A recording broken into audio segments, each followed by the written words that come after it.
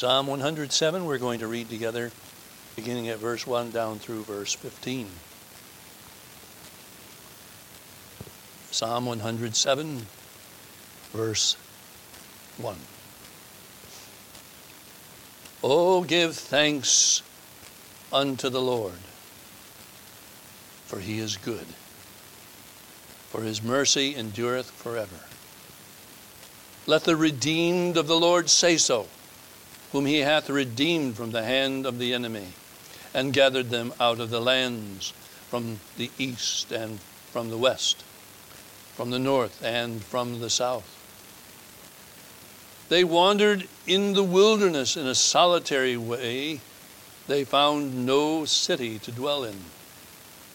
Hungry and thirsty, their soul fainted in them.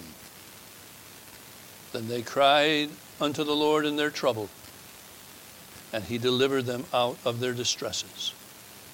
And he led them forth by the right way, that they might go to a city of habitation. Oh, that men would praise the Lord for his goodness and for his wonderful works to the children of men. For he satisfieth the longing soul and filleth the hungry soul with goodness. Such as sit in darkness and in the shadow of death, being bound in affliction and iron, because they rebelled against the words of the Lord of God, and contemned the counsel of the Most High. Therefore he brought down their heart with labor. They fell down, and there was none to help. Then they cried unto the Lord in their trouble, and he saved them out of their distresses. He brought them out of the darkness and the shadow of death, and brake their bands in sunder. Oh, that men would praise the Lord for his goodness and for his wonderful works to the children of men. Amen. We trust the Lord will bless his word to us for Jesus' sake. This morning particularly, I want us to think on those words that are found in verse 9. And even more so, I want us to think particularly on the words that he filleth the hungry soul with goodness.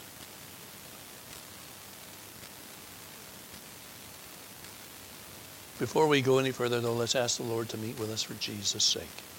Lord in heaven, now we would pray that thou wouldst bless the word of God. We pray that thou wilt let it be that which is used of the Spirit of God to direct our hearts and minds to thy feet. May we hear thy voice. May we heed thy message. O God, may we find it working within us and doing that end to which thou dost send the word, even to draw us unto thyself, to make us more like Christ, to allow us to rejoice in him, and to be equipped to be able to serve. Oh God, we pray for a blessing today. We pray for a meeting with our God. We pray that thou wilt undertake for our poor hearts. Lord, we pray that thou wilt hear us as we perhaps are well characterized by these who are mentioned, that in their distresses and their troubles they cried to the Lord. Lord, we all have indeed within our hearts needs of soul and of mind and of body and of heart. Lord, hear us as we would call upon thee, our God. Come and meet with us. Come and supply for us. Come and take us up with thyself. Oh, may we find the answers for our soul's needs in the person of the Lord Jesus himself. Lord, I pray that you will help me now as thy servant, direct thought and word. For we do pray this all in Jesus' name and for his sake. Amen.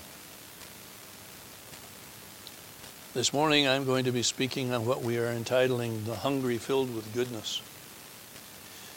I would point out to you that 4 times in Psalm 107 is the exclamation made, "Oh, that men would praise the Lord for his goodness and for his wonderful works to the children of men."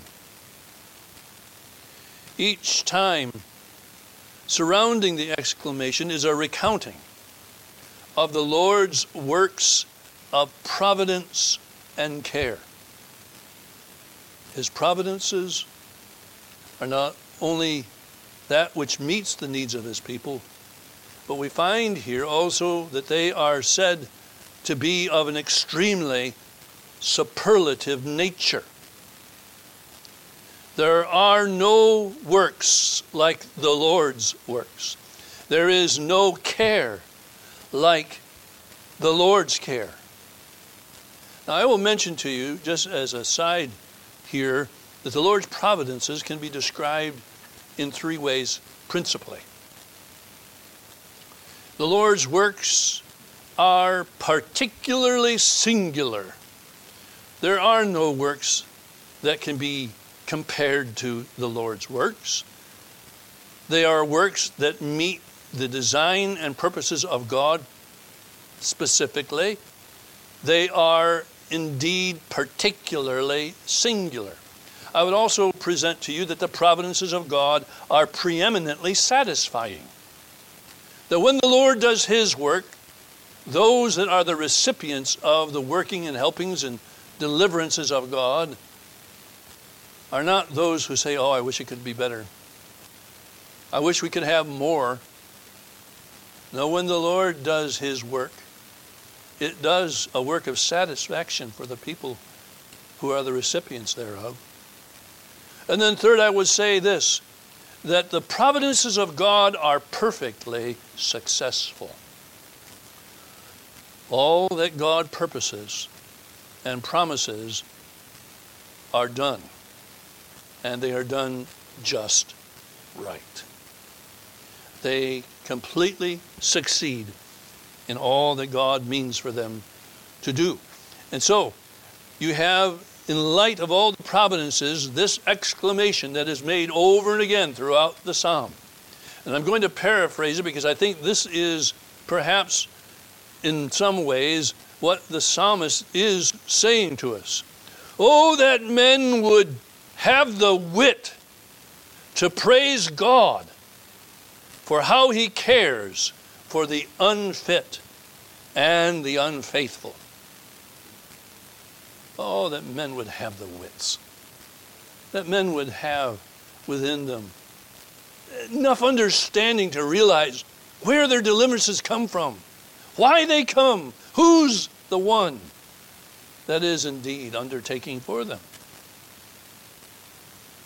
Now, I want to point out that there is a word in each of these four calls to praise the Lord that is particularly noteworthy. It is a word that colors and describes the providences of God. It is also a word that presents the infinitely perfect character of the providences and the providential cares of God. Oh, that men would praise the Lord for his goodness. Goodness. I say this is the word that is written over all of the providences of God. Goodness. There is the word. We are to praise particularly because the Lord's care is only goodness. There is nothing but goodness in all of his care. There is never an instance of care that is not entirely good. Now we must stop and quickly note that good and goodness are not to be understood as what we could say always puts a smile on our face. If that happens, it's good. If that doesn't happen, then it's not good. Don't let your mind be taken with that. When it says that our Lord performs these things in goodness, that they are only goodness, is a statement that that which is performed is absolute holiness. The character of what the Lord does is absolutely holy. There are no faults or bitter ways about it or comes from it. His care leads to everlasting benefits, which may or may not be comprehended, at least in this life. But his care is pure, and it is dispensed from a heart that loves freely. I'm going to take a second and say, read the morning by morning segment that's in your bulletin today. The Lord loves, and he loves freely.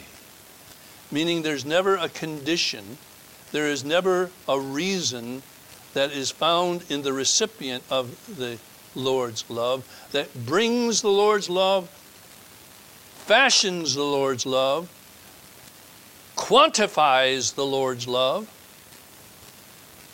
or prevents the Lord's love. Now, coming back to our thought, our text says that the Lord fills the hungry with goodness. This means that the Lord feeds those that are hungry in whatever way needed to satisfy their hunger. In other words, we could say the Lord is our supplier. He is our sustainer. He is the one that furnishes our table. But I will stress to you, it also would mean that he himself is that which satisfies the longing and hungry soul. Now, I want us to think upon this for a moment this morning, the image that the Lord suggests for us, and that image is the feeding of the hungry. And I am going to suggest this as my subject, that only the Lord can feed the hungry and longing soul so that there is a fullness of satisfaction. Only the Lord. The satisfaction of your heart and your soul comes from no place but from the Lord himself. So I want us to develop that thought and hear and heed the Lord's own call to us that we would be those who would praise, that we would be those who offer thanks for the goodness of our God with which he feeds our souls. So I want us to think again on this call to praise. And first I want you to see with me the reason that we have for praise is that the Lord feeds with goodness, yes, but he also feeds to the satisfaction of our soul. He fills the hungry soul. He fills the hungry soul with goodness. I imagine when I first read that text of a picture of goodness being served in portions as parts of a meal, each part satisfying some different need that the saint may have. But as I continued to think, I want us to think of this as a whole. The goodness of our God, that which we find from his own heart. And I want us to think on a couple of pictures. You know, throughout the scripture, we can literally see the Lord feeding the people of God. And we can note a unique way in which each displays the goodness of God. And that the goodness proves to be just what is needed. You think about the Old Testament. The Lord fed his people with manna. That was supplied of God, and it proved to be that which maintained life, but also served as a unique proof of the care of the Lord. Manna did not come because of some physical or seasonal thing that we find in nature. Manna was supplied by the hand of God, particularly every day that it was supplied. And then every seventh day it was not supplied. How can you explain this other than the fact that this is a proof of the Lord caring for his people? I'll also have you understand this too. It's sort of a unique situation here. You know, the only people who ever ate manna were the people of God. The only people who ever were able to glean manna were those who were the people of God. None of the people in the land in which Israel wandered were able to pick up the manna. It was for the people of God alone. Proof of the Lord's care. And I'm going to say this. I'm going to put this into a context. Here you have the Lord proving what I am calling covenantal care. Covenantal care in contrast to general care. You know, the Scripture tells us that the Lord cares for mankind generally, the creation generally. He sends the rain, he sends the warmth of the sun, he brings the different things to bear in a general sense. There is a way in which men are cared for generally, but the point that's being made here is that when the Lord satisfies his people, it's not based on just his general benevolence to what he has created. It is a covenantal situation. The Lord has bound himself. The Lord has promised certain things to his people, and on the basis of these things, the Lord provides for his people. It is pictured in the Old Testament. The thing that came to my mind right off as I was thinking about this were the three instances particularly that we note in the New Testament, in the Gospels, of the Lord feeding. In fact, in the New Testament, there are three instances that I want to note. There probably are some others that maybe you can think of, but these were the ones that came to my mind. And to think about perhaps what they prove. First, you perhaps remember with me the Lord Jesus fed the 5,000. Consider the situation. The people had been following the Lord Jesus, listening to him, noting and experiencing his ministry of healing, but also of teaching. And they had been with him for some period of time. And now these people were out of food, and the day was far spent, as the Scripture says. And the Lord Jesus looks on these people, 5,000 men, adding to that women and children. And he says he has compassion, and he would not send them away. I would say to you this, that this picture proved that the Lord's care was seen in an immediate, but also satisfying fulfillment of the need. Sometimes the care of our God is in an outward way that is essential to sustaining life. The Lord met the needs of these people in a very outward way, and it satisfied. In fact, the question was asked of the Lord as he told his disciples to have the people sit down. In Mark chapter 8, verse 4, it says, "And his disciples answered him, 'From whence can a man satisfy these men with bread here in the wilderness? How can the need be satisfied for all these people?'" Well, it says also the Lord knew what he was going to do. And so he takes what is offered to him in the most insignificant way, the little boy's lunch. And he blesses it.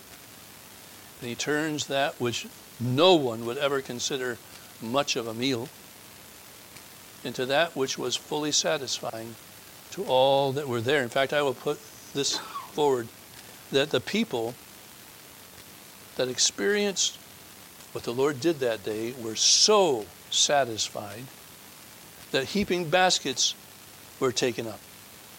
You could imagine, perhaps the disciples would walk through the host. Would you like some more? Can you have some more? And it was the response of all that day, "No, I'm stuffed. I've had all that I can have." And so the Scripture says they took up 12 baskets. I had a question immediately come to my mind last evening as I was thinking on this. I wonder what they did with the leftovers. Well, you know the disciples didn't take it because the disciples went and got in the boat. And the Lord Jesus comes to them and he starts talking to them about the leaven of the Pharisees. And their comment was, well, he's saying this because we have no bread. In other words, they did not take. You can just imagine that the Lord Jesus would say, okay, everybody's full. We're going to dispense this out. You maybe could say, I'm just imagining, you could maybe have said to the little boy, take some of this home to your mom. Thank you for letting us use your lunch. Take some of this home along with you. All of that's a side point. The point that I'm trying to stress to you is that the Lord Jesus fed them that day with fish and bread. but mostly he fed them with goodness. He fed them with his grace and his mercies. He undertook for their needs. What was seen that day? I would suggest to you this: it was the shepherd feeding his sheep. The Lord meets an immediate need. And you and I can take that as a lesson. When we have immediate needs, we can come to our God. He has the ability to meet those to the utter satisfaction, to the point where we say, I'm stuffed. Lord, you've completely met my need, and there's some left over. The goodness of our God. There was another instance in Scripture that I thought of, and that's when the Lord Jesus comes along the seashore and he sees the disciples out in their boat. They had been fishing all night, and the Scripture says that they had caught no fish. So I would have to say you could perhaps fly the banner in their boat, failures. Here were a bunch of failures. Now you think about what happened in the days before this incident, and you'd have to say their failure was even greater than the not catching fish. Some were deniers of the Lord. Some were scared of the Jews and had fled. Some were cowering in an upper room, deciding what's better here for us, to face the Jews or maybe flee. Failures! And the Lord comes and said, children, have ye any meat? And they have to say, no. No. They were unsuccessful in every way. But what happens? The Lord tells them what to do, and then the Lord fills their boats with fish. You have to say, well, this was not only a great catch, but this was something that supplied for their need. You think about these men being fishermen. They would sell these fish, and the income would be that which supplied for their families. The Lord filled their boats. But then he says to them, come and dine. Come and dine. The Lord is going to feed the hungry. He's going to feed the failures.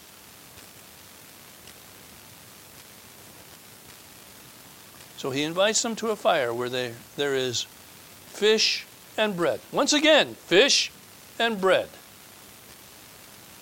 And I say here, the Lord Jesus feeds him, but the fish and the bread was not the menu. There was rather a healthy meal of reconciliation. The Lord fed them with his goodness to the point where their hearts, though they had failed the Lord Jesus, were reconciled. Particularly Peter. You know what happens. The Lord asks Peter the 3 questions and so forth. And I would suggest to you that often the bread of our meal from the Lord is a matter of heart and not at all a matter of supplying for the stomach.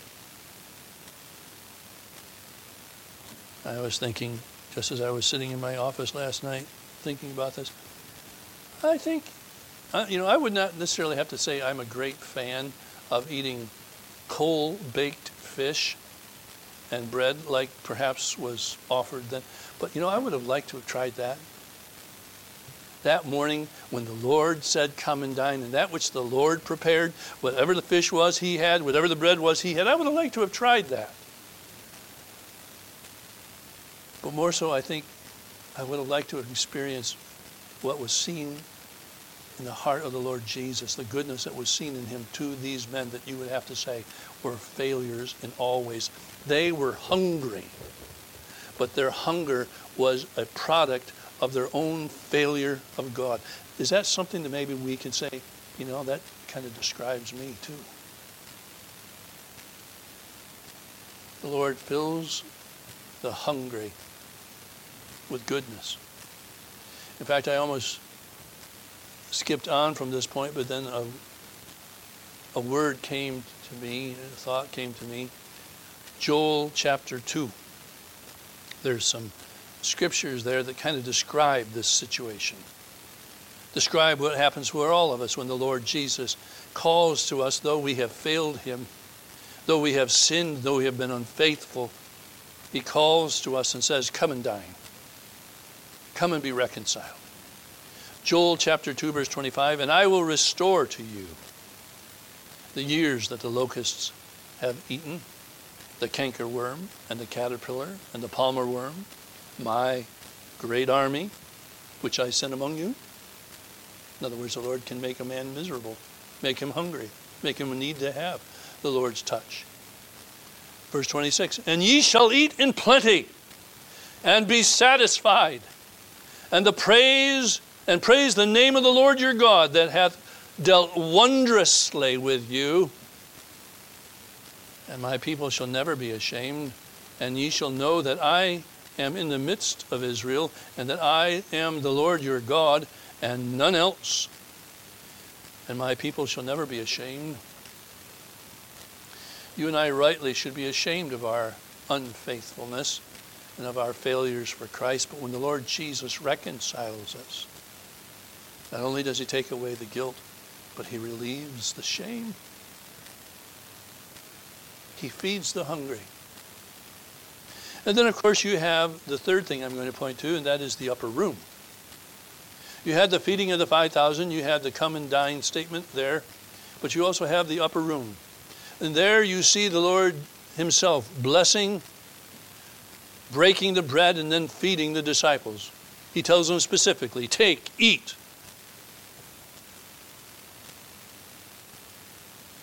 You'd have to admit it was a very heartful time where you see the love of Christ completely before you, undoubtedly. But I'd also say not only was it a heartful time, it had to have been a distressing time for the disciples. They didn't know how to take what the Lord was saying. They didn't know how to respond to what the Lord was doing. This is evident because they all said, "Oh, we're going to die with you." They didn't know how to respond. What they saw and heard of the Lord was wondrous indeed. Think of that room. The Lord Jesus first washes their feet. Then he speaks those words that we have written for us in John 14, let not your heart be troubled. John 15, I am the vine, ye are the branches. Going on through John 16, John 17, where you have the great prayer of the Lord, Father, I will that they whom thou hast given me be with me where I am. Imagine how it would have been for you to be there and hear these things. What would it have been like to hear the Lord pray? What would it have been like to hear a hymn or to sing a hymn with the Lord himself leading the song? I say that there was a feast on the goodness of God, the goodness of Jesus Christ that night. But here, as seen in every other instance, the goodness was feasting on the Lord himself. That was particularly to be understood in this last incident. This is my body which is broken for you. This is the blood which is shed for you. The goodness of our God is not just the general benevolence of God. It is the Lord himself. The Lord satisfies your heart, child of God, with himself. With his coming to you, speaking to you, presenting to you his wondrous works. The things that he has done for you to deliver you. Can any one of us who is truly saved this morning say, it was nothing other than a miracle that God saved me? He satisfies the hungry soul with his own goodness, the goodness of his person. I think this is what Paul is stressing to the Ephesians when he says in Ephesians chapter 3 and verse 19, and to know the love of Christ which passeth knowledge, that ye might be filled with all the fullness of God. There's where your heart is going to be satisfied, child of God. Your heart will not be satisfied by anything else. It will not be fed by anything else. It will not be filled up by anything else but the person of the Lord your God. It will not be in circumstances playing out a certain way. It will not be by the things that you accomplish or the things that you somehow attain. It is the goodness that we find in the heart of our God.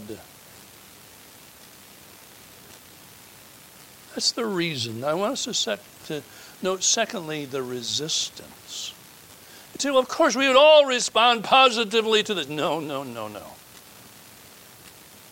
I want you to understand that the tone of the psalmist's words in these 4 exclamation points in this psalm is that men, though finding the Lord to feed them with goodness, resist the truth and refuse to praise. Oh, that men would praise. I think you have an indication there that the psalmist is saying that men are not doing so. And more than that, they don't wish to do so.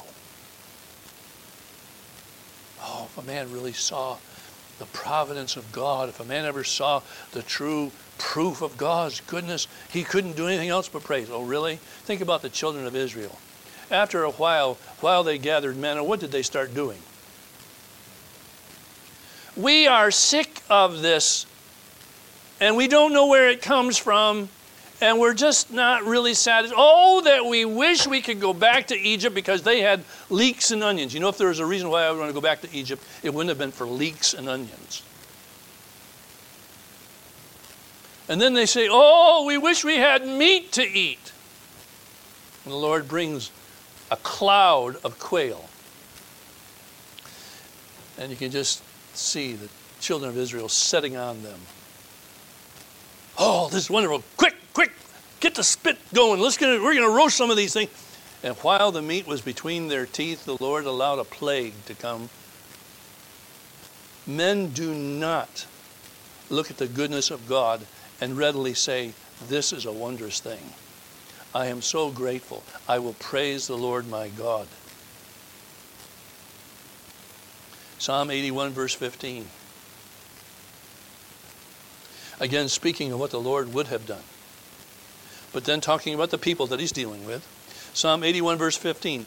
The haters of the Lord should have submitted themselves unto him, but their time should have endured forever. He should have fed them also with the finest of the wheat and honey out of the rock. Should I have satisfied thee? But what was the response? No. The finest of the wheat. Now, what does that mean? Really, it means this is no second-rate meat of wheat. There are no additives. When you ate this wheat, it spoiled you for any other. The finest of the wheat. Beyond that, I would have to suggest that this was the best growing wheat. Some of you who have lived in wheat territory would say, you know, there are a few things in nature that are exceedingly beautiful. Sunsets, oceanscapes, snow-capped mountains with beautiful lakes below. Whereas our country's patriotic song describes an amber waves of grain. The ocean of wheat. Could you imagine? The Lord would have satisfied them with wheat that was so perfect, so wonderful, so full. They would have had the sight of the ocean of wheat, as it were. But they wouldn't. They wouldn't. And then he goes on to say, I would have satisfied you with honey out of the rock, pure and sweet. You can taste differences in honey. We have a gentleman here who used to keep bees. And you can tell what a bee eats will determine how the honey tastes. Down in the south, there are a number of different types of honeys, and you can tell the differences on them because of the season and what the bees have been eating. One of my favorites is sourwood honey. There's another one called Tupelo honey. Anyway, the Lord is saying, I would have satisfied you with the honey prepared of God. Imagine that. Here's the goodness of our God. The mercies, the compassion, the heart of our God. And there are men that say, no, I don't want that. I think the truth of the matter is that all men will react that way until they know that they're hungry. The hungry have to know that they are hungry before the Lord's goodness will ever bring them to the place of praise. You think about the prodigal. He had to come to the place of being hungry before he came to his senses. You know, even junk food can keep a man from being hungry. It can deaden his hunger. That doesn't mean that he's doing well. There is junk food in this world that sometimes men will eat, as it were, and it seems to satisfy. And it just keeps them in their deadness. But despite this, even the resistant have the goodness of God extended. You say, huh? Where's that? Psalm 68 verse 18 mentions this. Indeed, speaking of the Lord Jesus in prophetic words, thou hast ascended on high. Thou hast led captivity captive.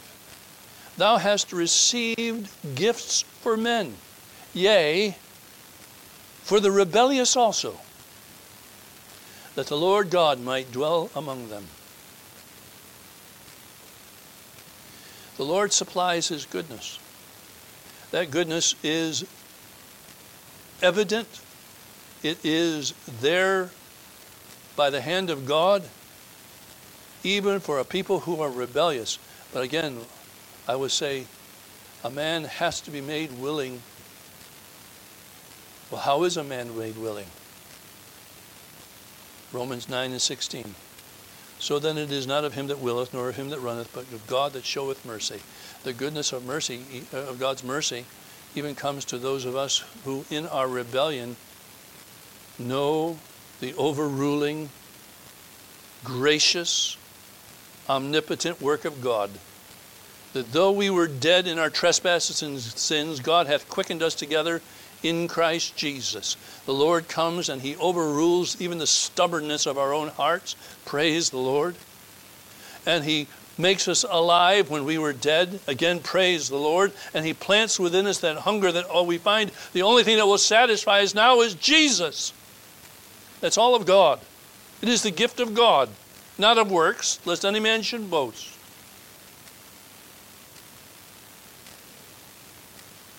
Well, I'm going to conclude by pointing you to the reality. The reality. What do we look for? Since our God is that one who fills us, he fills a hungry soul with goodness. What can we expect from the hand of our God? As those of us who are trusting in Christ, I say there really is just one thing that I'm going to point to, though there are hundreds that could be added. Think with me on the very last verse of Psalm 23. Surely goodness and mercy shall follow me all the days of my life.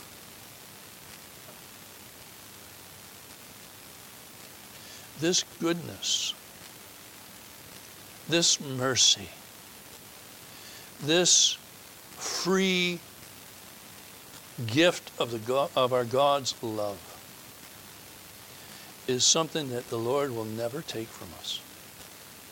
He'll never say to us, no, you have eaten up all your portion. You know, you had so much and you were greedy and you ate it all up, so there's no more goodness for you. No, that is not ever the case. The mercies and goodness of Christ will not end. They go on and on. We will continue to know them because Jesus Christ ever lives, is seated at the right hand of God, pleading for them. In fact, the Scriptures tells us that the mercies of our God are new every morning. Open your mouth wide, and I will fill it, the Scripture says. There is no ending to the benefits of our God to those who are in Christ Jesus, those who are the covenantal people of God. Think of it this way. No goodness of God is ever a temporary thing. It cannot be. The purposes of God are eternal. And goodness, the goodness of our God, which is tied in inextricably to himself, is that which will last for us. It'll last as long as the one who is good lasts. He filleth the hungry soul with goodness. We can take a step back and say, are we hungry today? What can we expect? So, what's the application? What am I calling on you to do? What is it that we need to all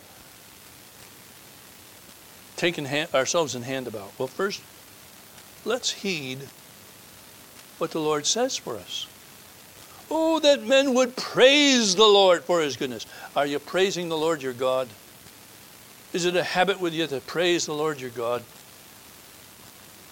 That's why you're here. What is man's chief end?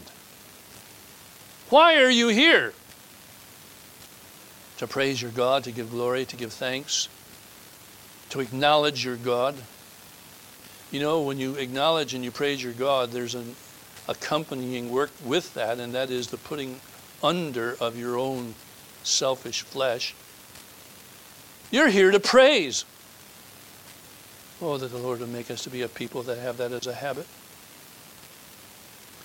Second, I would say this. If you know that the Lord's goodness is ever there, and that it is that which fills your soul, then it ought to prompt you then to plead. Plead. Oh my God, I know that thou art good. In all thy ways thou art righteous and holy altogether. You will work that after the counsel of your own will, which is according to your purposes and is for me good.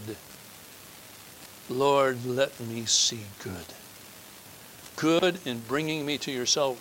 Good in supplying the needs that I have in my life, the immediate needs, like those 5,000. Good in reconciling me to yourself. Doing a work within my heart that leads me back to yourself, like those that were on the side of the seashore. Those that can hear then in sweet communion those things that thou dost tell me of yourself, that causes me to go on with you and to know your love. Lord, I plead, let me see and know the goodness, the covenantal goodness of my God that thou hast promised in Christ Jesus. And then I will say this, child of God, since this is the way, then you are called to rest. Rest. Don't let your heart go worrying. Be careful for nothing, but in everything, by prayer and supplication, with thanksgiving, let your requests be made known unto God, and the peace of God that passeth understanding shall keep your hearts and minds through Christ Jesus. You are to rest in who your God is. You are not to rest in how you see things playing out. Let me tell you something. You are never going to be able to interpret the affairs of this life correctly. You cannot see every aspect of the expanding rings of the stone in the pond, so to speak. You can't understand them. You don't have the wit, nor do you understand the eternal purposes of God. So just seeing things in this life turning out in a way that brings a smile to your face, as we mentioned before. That is not what the Lord means for his people, to have as the fullness of their hungry soul. Rest in who your God is. Rest in how you know your God to be. Rest in his character. Rest in confidence that every providential care that he extends to you is going to be to you satisfying, whether you understand it or not. Praise him. Plead to him. Rest in him. Oh, that men would praise the Lord for his goodness and for his wonderful works to the children of men. Amen. Let's pray. Father in heaven, now we would pray that you will bless your word. Pray that you will allow it to be that which continues in our hearts and minds and draws us to yourself. Minister to us, we would pray, for Jesus' sake.